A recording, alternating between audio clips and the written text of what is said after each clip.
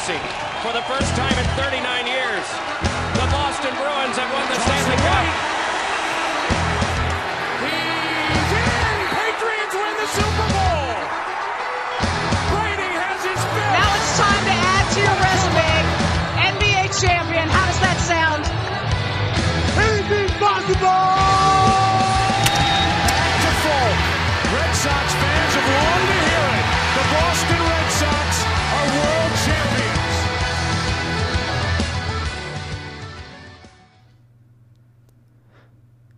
Hello and welcome to the Brady Bros Boston Sports Podcast, where we cover everything in the Boston sports world. My name is James Brady, and alongside me is my brother Nicholas. Say hello. Hello, everyone, and welcome back to another episode. Today is Thursday, November 15th. We are here in episode 5. And it's a miracle that this is actually exactly 1 week from the last time we recorded. But anyways, we will be moving on where we always start, in Fenway Park, with the Boston Red Sox, which they are still the 2018 World Series champions. We will never, ever forget that. Every week until baseball starts again in April. We will remind you. Don't worry. Honestly, some disappointing news coming out of the MLB this past week. Alex Cora not named AL Manager of the Year. This award goes to Bob Melvin of the Oakland Athletics. And I don't understand.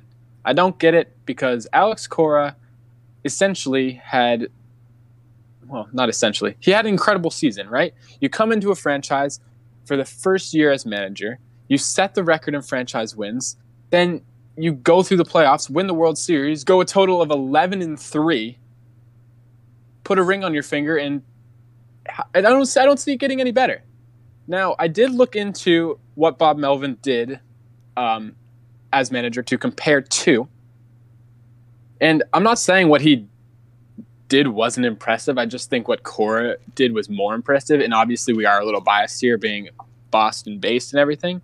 But 97 wins, which is phenomenal. But there were 300-win teams in the AL. So you got to take that into account. And I think the big thing here is Bob Melvin did it with the lowest opening day payroll in the MLB. And that's the first time that the record has gone to someone who had that financial situation at the beginning of the year.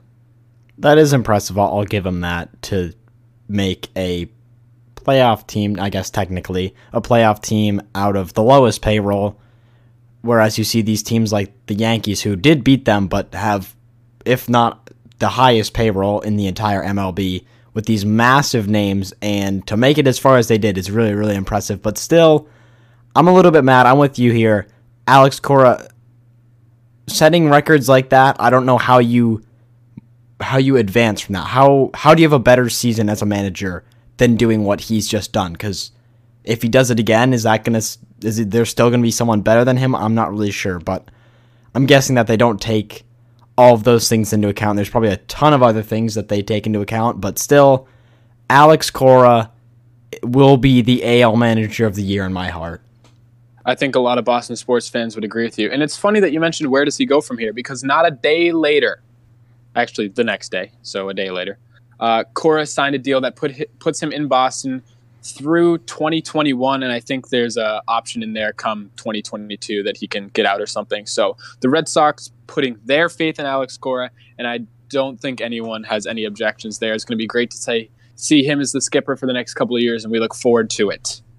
That being said, let's move into the next postseason award. We talked about this a little bit last time. The AL MVP we're literally waiting on the news. They just announced Christian Yelich winning the NL MVP, so we're literally probably will interrupt this podcast in some other form to tell you who wins the AL MVP, but they are announcing that live currently, so we're waiting on that, crossing our fingers for our boy Mookie Betts to take that home. But let's move into some more off-season stuff now. They are officially in the offseason now. Cora put something out on Twitter that said, "See you guys in spring training." So he has gone on vacation. Free agency. We do have a couple of bigger name free agents, if you will, coming up this year. Among them, Ian Kinsler, the Gold Glove winner for the second base. Craig Kimbrell, who we talked about a lot last episode. Drew Pomeranz, World Series MVP Steve Pearce, Joe Kelly, Nathan Eovaldi, Carson Smith and Brandon Phillips. Now, a couple of the guys on here that I definitely want back, and this is something you and I talked about a little bit before the podcast, Joe Kelly and Nathan Eovaldi. Especially, they're probably the top two in my book. I'd say so. I think we just need, if they can have similar performances as to how they pitched this year, which was very, very good for both of them, especially Eovaldi coming in from Tampa and just playing the way he did was amazing to see. I think he only had 1 or 2 bad games in his entire, however long, about half the season he was with the Boston Red Sox. So would really like to see him back again with this team. And you mentioned guys like Kinsler. Kinsler is someone I think is give or take. I look at him kind of like a rental player. We get him and use his talent to get to the postseason and win that championship, but I don't think he has a massive future in Boston, especially with how big his salary is. And if we can get some other names in here, we have people like Brock Holt who are very capable of playing second base. So I'm not sure that he's at the top of the priority. Craig Kimbrell, we've already talked about that. I think his career in Boston is probably over. The thing is, I think they want him back. He denied the offer he denied the Red Sox offer. Oh. He wants more money than I think we can give him.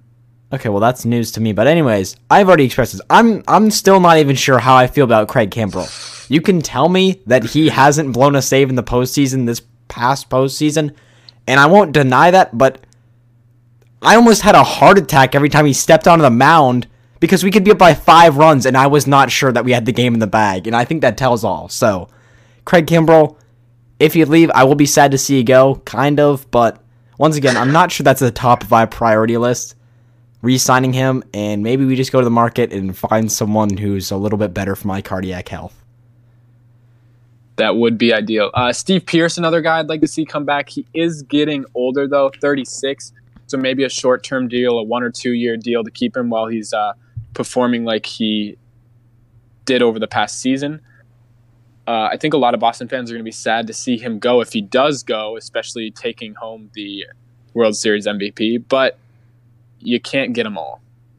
Yeah, you can. It is going to be give and take. See who we can keep and then who we need to hit the market for. And I will be excited to see what new names they bring into this Boston roster. You know, we got a lot of young guys and a lot of young talent, but I'd also like to see Bryce Harper. You think we don't have enough money for Craig Kimbrell? We don't have enough money for Bryce Harper. We don't have the need for Bryce Harper because I've looked into this personally. We don't need him in the outfield. We already have JD Martinez reduced to a DH. We already have JD playing the DH because he can't be in the outfield. So to pay Bryce Harper that much money and have to take away the defensive talent, I don't think is worth it. It'd be something that was it'd be very cool to see, but like you said, we can't afford. He denied like a max contract or something with the Nationals. It's official, like he is a free agent now, looking to just. There's a very large part of me that hopes he doesn't sign with New York. Yeah, so he denied a $300 million contract with the Nationals for 10 years. So if you don't want $300 million, I don't know where you want to be. So. But unfortunately, I don't think Boston has the cap room or honestly the need for him. And he's a player I'd love to see come to Boston just because of the talent that he has, the way he plays the game, his temper makes the game a lot more interesting, in my opinion, to watch. But Bryce Harper, maybe we'll see in the future, but not now. A couple other guys mentioned, Carson Smith, Brandon Phillips, not huge players, pretty much just when we need them type of thing, double headers, that sort of thing. Drew Pomeranz, I kind of would like to see back, although he didn't have the greatest year and his salary is a little bit high. So we'll just have to see moving forward what happens here. I think it's going to be a very interesting offseason in the MLB overall. There's a lot of big names, Bryce Harper being one of them. Machado being another. The main guys in this Boston team that we saw throughout the year who led this team will be there next year, and that is something very intriguing. And I think there's no one on this team that's expressing that they want to and need to leave Boston. They're not all like, Kimbrell. This is the best place ever. We're staying here forever. And no, I don't expect that. But it's not like they're all like, we need to get out of here. They're not, pulling a Jimmy Butler, I need to go now. No, they're not doing that. And speaking of basketball, that's going to wrap up the Red Sox portion of this show for now. I'm sure, like you said, we'll cut back into it when they announce the AL MVP, so you will get our live reactions to that, but we'll move on to the Boston Celtics. The Celtics continue their lackluster start to the season, going 2-2 over the past week. Let's go through some of the recent games, if we will. November 8th at the Suns, they edged out a win with a pretty big comeback, if I remember correctly. They dropped November 9th and November 11th to the Jazz and Trailblazers, respectively. Again, going down very early in those games, trying to work their way back, but not quite getting there. And then just yesterday, which many people I think are hoping is a turning point for them, they a pretty dominant win over the Bulls, 111-82. Definitely a big game for the Celtics, just coming off a couple of losses that they probably shouldn't have had. Like you said, going down early and just not being able to fight their way back. But the Bulls just marched in there, dominated, played basketball, got out ahead early, and just played their game. That was it. That was all you had to do, is they got out early, played their game, and like you said, hopefully a turning point. But I mean, like we said before, it's so early in the season still. We can't be 100% sure that this is what we're going to see. There's no denying that what they've had so far has been disappointing as a fan, but I'm hoping that they'll find their groove and just put together some games and really just be able to become that Celtics team we all want them to be. Yeah, so you mentioned them coming out early against the Bulls and getting that lead straight away. That's something that they definitely failed to do over their 3 previous games, and I think that's something they failed to do a lot thus far into the season.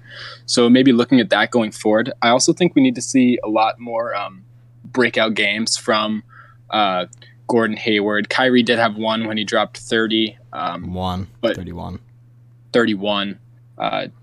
Jaylen Brown kind of had a good night last night against the Bulls, but we have yet to see like a real breakout game from a couple of their key guys, Horford, Tatum. So let's look for that going forward. Interesting note that I found somewhat curious, I guess, that in Utah, every time Gordon Hayward touched the ball, he was booed. So Utah being his previous team, I guess I can see some people doing it. It was a lot. The people were relentless. Every time he touched the ball, the fans really let him have it. So, yeah, if I remember correctly, we talked about how there shouldn't really be any bad blood between Hayward and Utah, and saying that there probably wouldn't be anything if not a standing ovation for him when he returned just after coming back from that injury that we all wish we could forget and took him out last season way, way too early. But I guess they were just really not feeling it in Utah, and I don't know what they have against him, but we do have another game coming up against Utah very soon, if I'm not mistaken. Saturday. Is that at home? It's at home against Utah, and that is my prediction for Gordon Hayward to have his first breakout game of the season. I mean, if there's a time to do it, it's then. And like you said, just looking for individuals to step up their game, and it doesn't have to be every single game. We're not expecting Hayward, Horford, Tatum, Brown to all be averaging 20 points a game every single game, but if they can have those games where they put up 25, 30 points, and they can kind of lead the team and everyone working behind their momentum can get on that train and just do a little bit better, I think we will see a much more successful Celtics team. The Bulls game was something of the beginning of that, I guess, with all the starters, I believe, having double-digit scoring. So everyone kind of had a very well-rounded night. So like you said, we don't need it every night, but it'd be nice if at least every once in a while one of these guys could step up, have a big game. And that's fun to watch as a fan, too, as well. That being said, before Utah comes into Boston on Saturday, the next game is Friday. That's tomorrow, as we're recording this, against the Toronto Raptors. So look for some redemption here. We dropped one to the Raptors earlier this season, and I'm looking forward to see how we stack up to another top team in the East. I think this, once again, it's a little early in the season for it to be very telling of what this matchup may be later in the playoffs or towards the end of the season. But if there's a game for the Celtics to really play well and step it up, it is this game.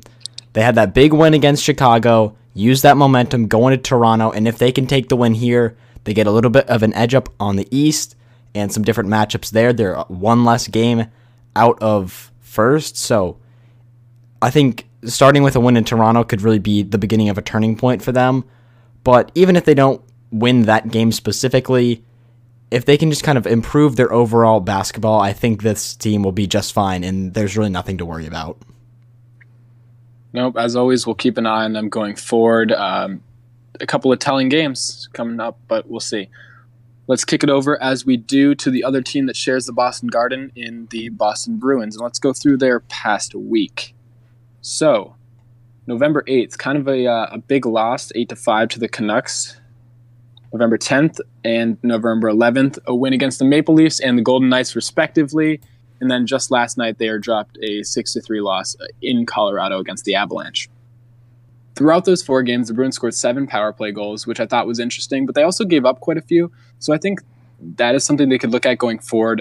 They're very effective on the power play, it seems, but they also do give up a lot of goals. For example, to the Avalanche, they gave up 3 on the power play last night, and that was the difference in the game. So you improve your penalty kill a little bit and maybe get a little more disciplined when it comes to actually getting the penalties, and that's a different game. So something I think we should look at going forward. I was actually at the Golden Knights game, which is a very fun game to watch. They had a ton of power plays, and actually 2 different times they had 3-on-5. One was for a full 2 minutes because the penalties came back to back, and the other was for a minute 30. And I found it a little surprising that they didn't score on one of those. They scored on just a regular, I think it was after one of the guys came back into the game from the 3-on-5. They scored with like 8 or 10 seconds left in the power play or something like that. But power play, penalty kill, something to look at going forward. Let's just continue right on. The Bruins are currently sitting at 3rd in the East with 10-6-2. I think a pretty good season thus far. We've seen a lot of great players. We need to see more production out of their second and third lines, I think. Their first line is definitely carrying much of the offensive load when it comes to goals scored and assists and all that. But David Pastrnak, still having an exceptional year, league leader in goals, still now sitting at 17. And speaking of other notable players, Zdeno Chara went down last night with a lower body injury, and it is suspected that it's not anything major, but it will probably put him out a little bit from the lineup. So it's just another hit that this Boston defense has taken.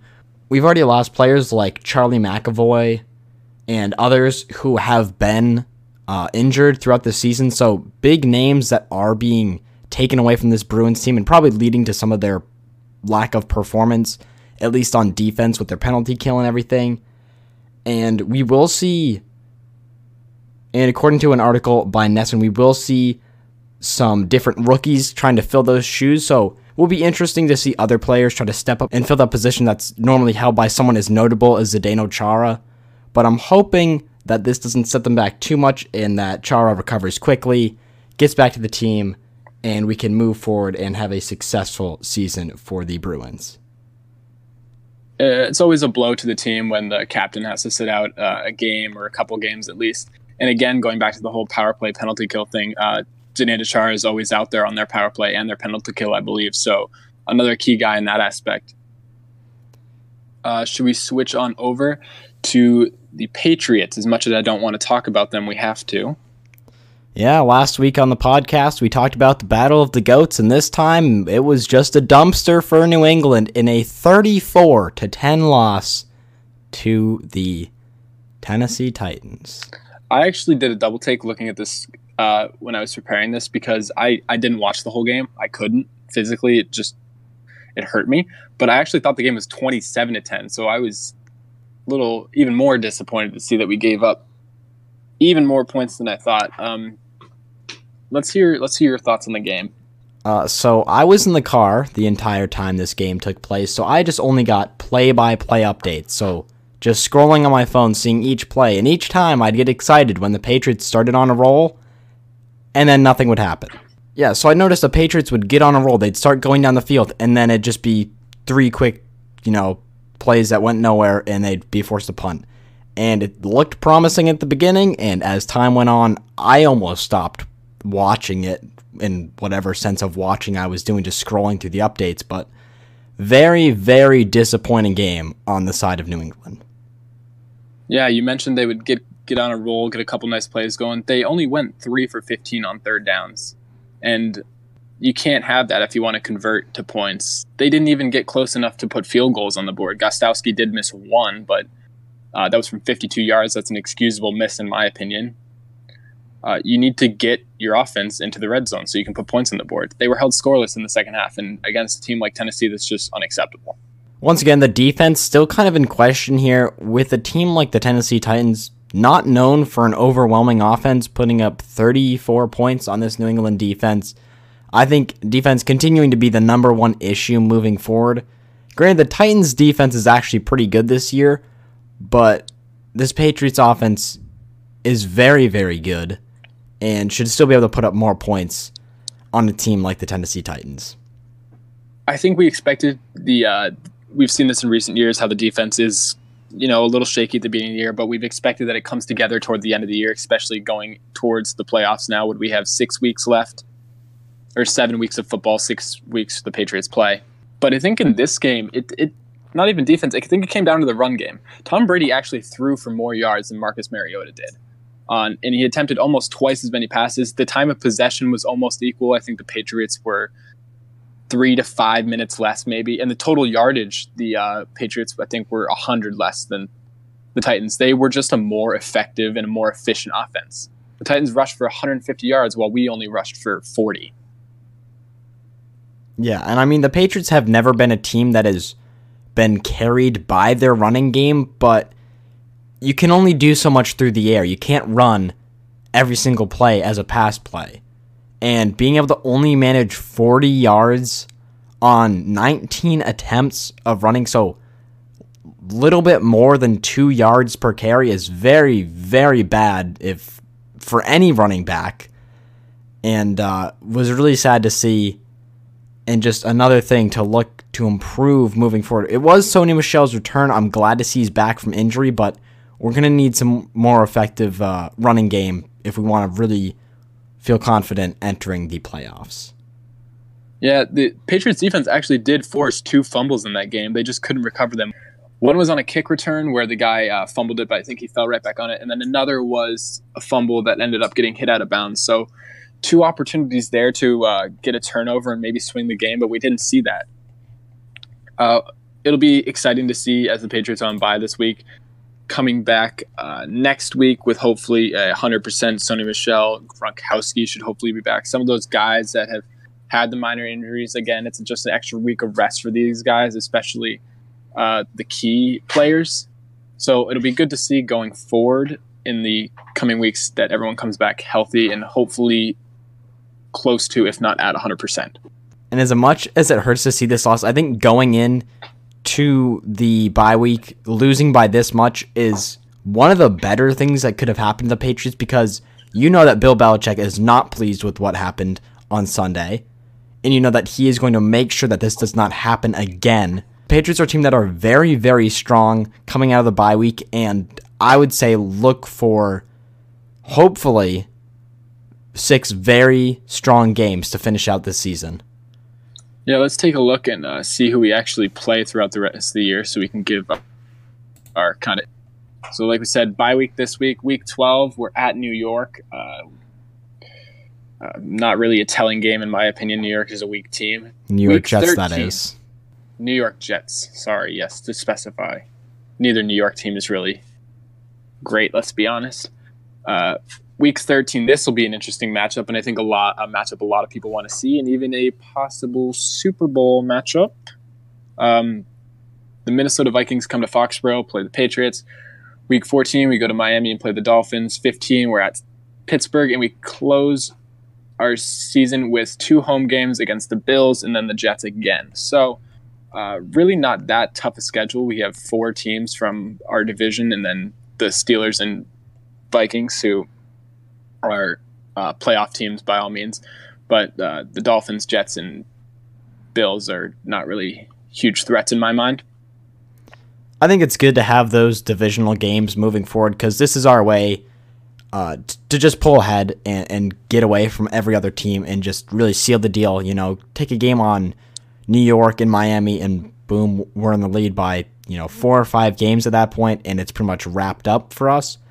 I think you brought up a good point. Minnesota Vikings, a very big game, and on this schedule, next to Green Bay is probably the game I'm most excited to watch. Minnesota is a very good team. They have been a little bit shaky this year, and I know below expectations, but still a great team. We will get to see some power coming from the NFC. And also seeing Pittsburgh, always a good matchup between New England and Pittsburgh, and very possibly a team that we will see in the AFC during the playoffs. If not the Chiefs, probably the Steelers, I would say, being that other team if we assume New England makes it super far in the playoffs. But a lot of good matchups, a lot of football I'm excited to watch, and hopefully, like I said, the Patriots can finish out their season strong and head into the playoffs a little more confident than I feel about them right now. All that being said, in the Patriots, we said we'd come back to it at the end of the episode. Mookie Betts named the AL MVP for baseball. We can get that one off our chest. At least we got one of them, right? We got something. It may very well-deserving award, in my opinion. Doesn't quite make up for Alex Cora not winning, but hey, we got something. It may have been probably the most obvious out of, if I had to pick who was going to win Manager of the Year, Cy Young in the AL, or MVP, I would feel most confident just saying, yeah, Mookie Betts has this one wrapped up. He had an amazing season. Forget what happened in the playoffs, and just he had such an incredible season for this team, and as a player, I'm super excited to see come back next year. Yes, me as well. That wraps up the MLB for the year, so look for just free agency news and everything going forward. That's what we'll be reporting. As most of the guys will be on vacation, living their lives until spring training, I believe, starts in February. So I think that finishes the MLB news and pretty much finishes out the show. So if you guys would not mind leaving a rating on this podcast, we'd really appreciate it. Let us know what we're doing correctly, what you think we could change, things you'd like to see in coming episodes. We're always looking for you guys' feedback, and just let us know how we're doing. Obviously, we're still pretty new to this, but any feedback is appreciated. So if you could, leave a rating. Our Twitter is @BradyBrosBoston, and follow us on there. We'll keep you updated. I'm pretty much the one doing that stuff. Tweet at us, send us questions, all that good stuff, and connect with us on there. And lastly, if you want to sponsor us, send us an email at bradybrosboston@gmail.com. We are open to working with you and figuring out something that could work for both of us and be a beneficial thing. But anyways, if you want to sponsor us, that's the email. That is going to do it for the show. So thank you guys all so much for listening. We will see you again, hopefully next week.